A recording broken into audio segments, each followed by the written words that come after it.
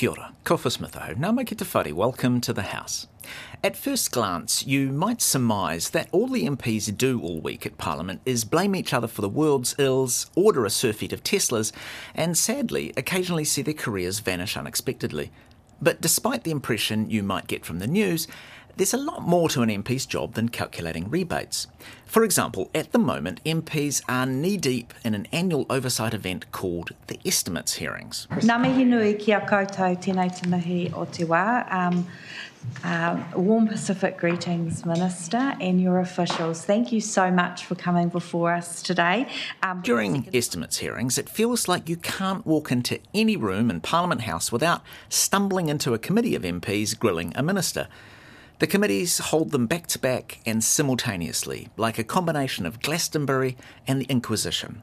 For example, here's National's Paul Goldsmith asking Michael Wood what some might describe as a question. My supposition is that instead of getting on with this important work, you have had all the policy, money and focus on your ideological crusade around the fair pay agreements as a priority. And so first question is what's going on with the Holidays Act and why hasn't that been the priority? By the way, you're unlikely to hear any entire questions or answers in this episode of the House. The reason being is that both the questions and answers tend to be so amazingly long you would need a calendar to time them. MPs are not known for brevity. Policy work in both of those areas were done by different teams. So there's been no trade-off between the two. There's been a highly specialised team working on the Holidays Act reform over the last few years. Secondly, the main reason why it has taken a little longer than we would have liked it to is the principle of measure twice and cut once. The policy decisions have been made around this, so it's not actually a question of policy. The estimates hearings range in duration between 30 minutes and an hour and a half. They are more or less a performance review with a large group of overseers, some of whom want you sacked and are not subtle about it. It's like a question time anxiety dream. It does have a purpose, though. The estimates hearings are the next phase of Parliament's consideration of the budget that Grant Robertson announced back in mid-May. The Honourable Grant Robertson. I move that the Appropriation 2023-24 Estimates Bill be now read. Once the House gets given the budget, it is passed to the Finance and Expenditure Committee, who divide it up by topic and dole it out among Parliament's 12 subject select committees. Each committee then sends off hundreds of questions to the various ministers about all of the plans within their purview. And now, with the answers in hand, they dig further, but this time in person. I know that the Crown's going to borrow for KO now, but there's still debt sitting on the KO balance sheet now, right? Existing market debt. So it has a debt-to-equity ratio of around 20.1%, I think, off the top of my head. So the borrowing that we've done in the last few years has been around $8 billion. We've added to the assets of around $8 billion as well. So it's kind of been tracking with the asset growth in terms of keeping that debt-to-equity ratio pretty much at an equilibrium. I'll just ask if there's anything that officials... We don't think there's much of any rollover between that rollover, but we can confirm that with you. We'll confirm it. And maybe it's one for written questions. Yeah. Okay. Yeah. And as you heard in that interchange between National's Chris Bishop and Labour's Megan Woods, after the Viva Voce, there will be another blizzard of written questions, as committees get yet more details on each minister's plans. This is as it should be. Our form of government is referred to as a responsible government. It means that the government is responsible to the Parliament, and they are the ones really in charge. I spent a couple of days this week skipping from room to room and sitting in on some of the dozens of estimates hearings. Anyone can attend or watch them streamed live. It's an interesting thing to do, and everyone is different. They also cover a vast array of information. Here's Megan Woods responding to a question about kāinga ora state housing in flood-prone areas.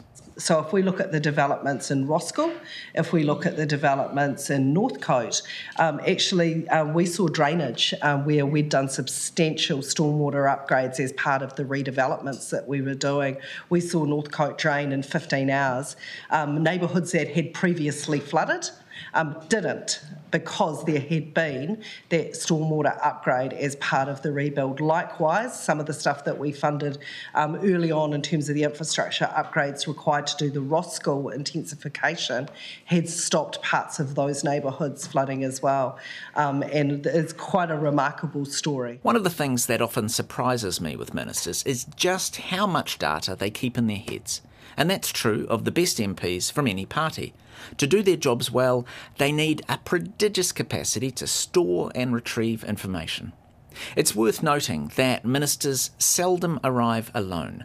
They usually bring a coterie of senior officials from the relevant ministry to be able to add any extra detail, and sometimes associate ministers as well, because some ministers have more junior ministers who manage aspects of their portfolio. Megan Woods, for example, was flanked by Green co-leader Marama Davidson and her Labour colleague Barbara Edmonds, who added to that answer on the flood questions. Tona, Cadnis, Lake Road was a block that historically used to flood a lot. Yep. But what has happened is through the regeneration project in Northcote, they have built basically a lake of Lake Road, and then that basically drains the water that would have flooded the area, and that was only built because of the Northcote regeneration program. So it's definitely one that I would encourage you to go have a look at if you haven't already, and you would know Karen being a local in that area. Familiar with that one. I was thinking Monday, for example. Actually, that estimates hearing was one of my faves this week. Ideally, opposition MPs are well versed with the budget they're inquiring about and able to test the minister's plans and their grasp of their portfolio. Ideally, they discover things they didn't know before and new areas they might like to delve deeper into.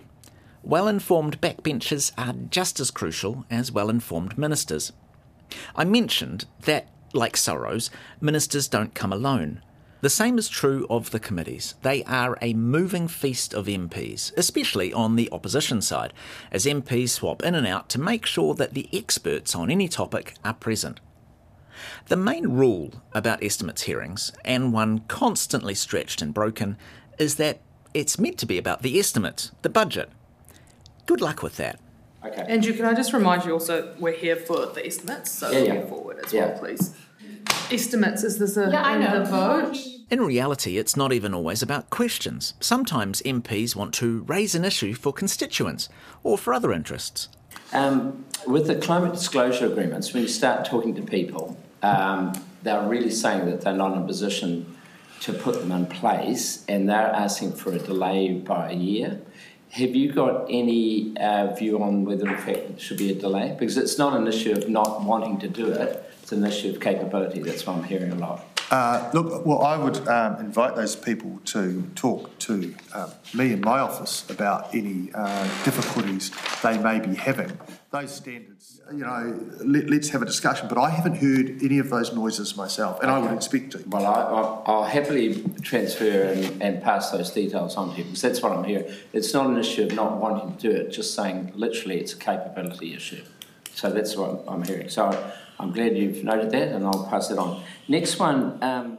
And surprise, surprise, sometimes it's just an opportunity for political statements or point scoring. And you can't tell a committee what the projected amount will be spent on contractors and consultants over the next 12 months. I've responded to both those questions. And I've said that was Simeon Brown to Andrew Little, who is Minister for the Public Service. Because Parliament is Parliament, just like in question time, sometimes a friendly MP might weigh in with a helpful patsy.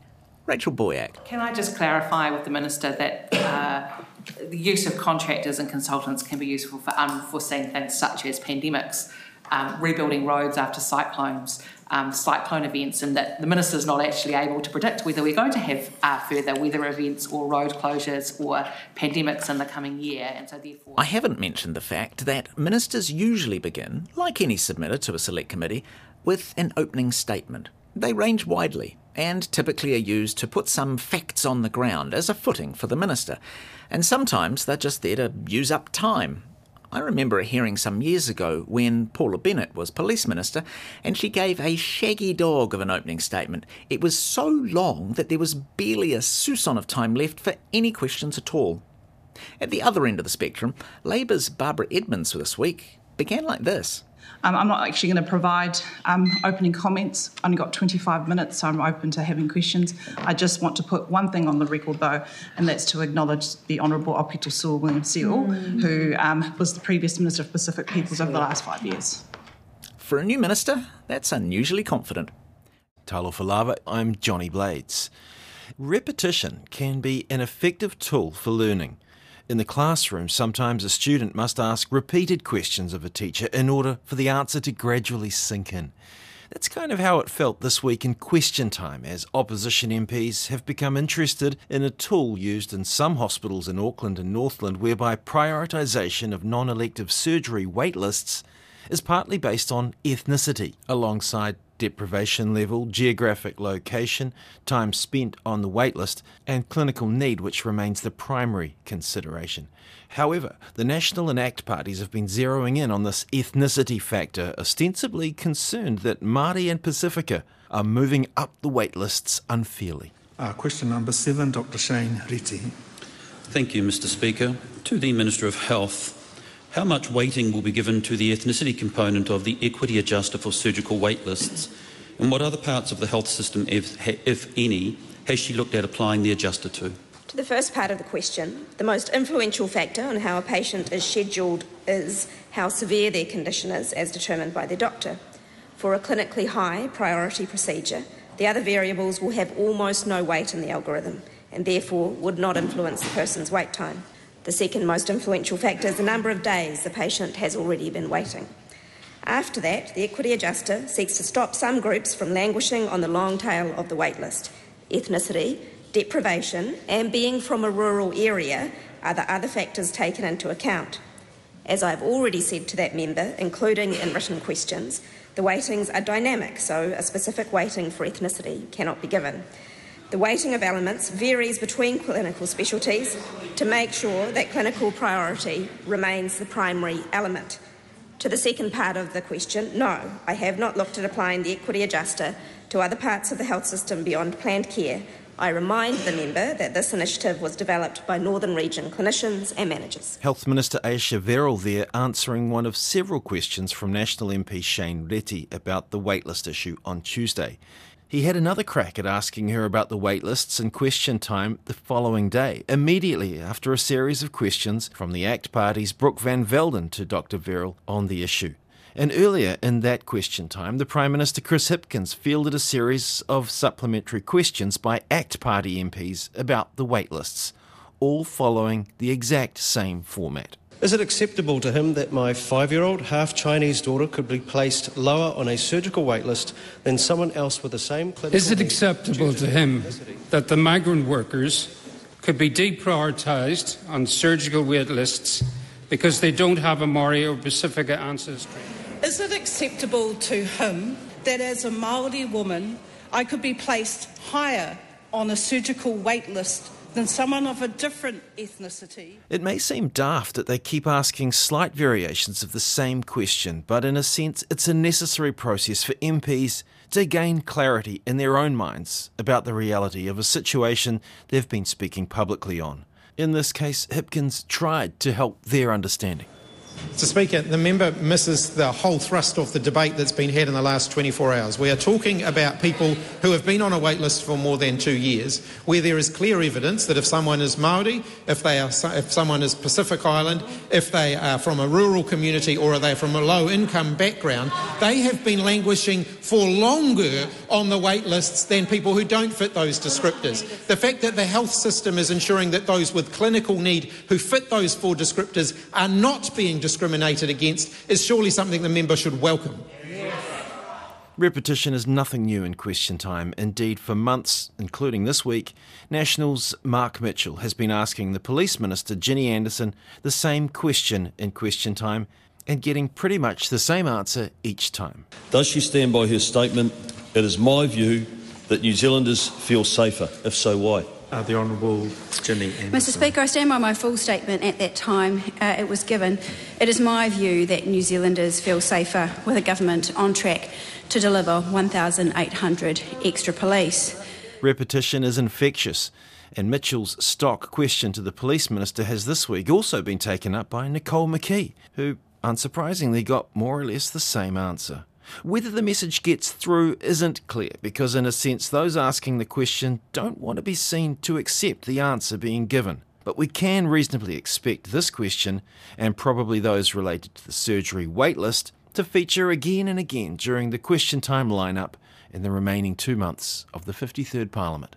You've been listening to The House, a program made possible with funding from Parliament's Office of the Clerk. Tō whāsoi fua.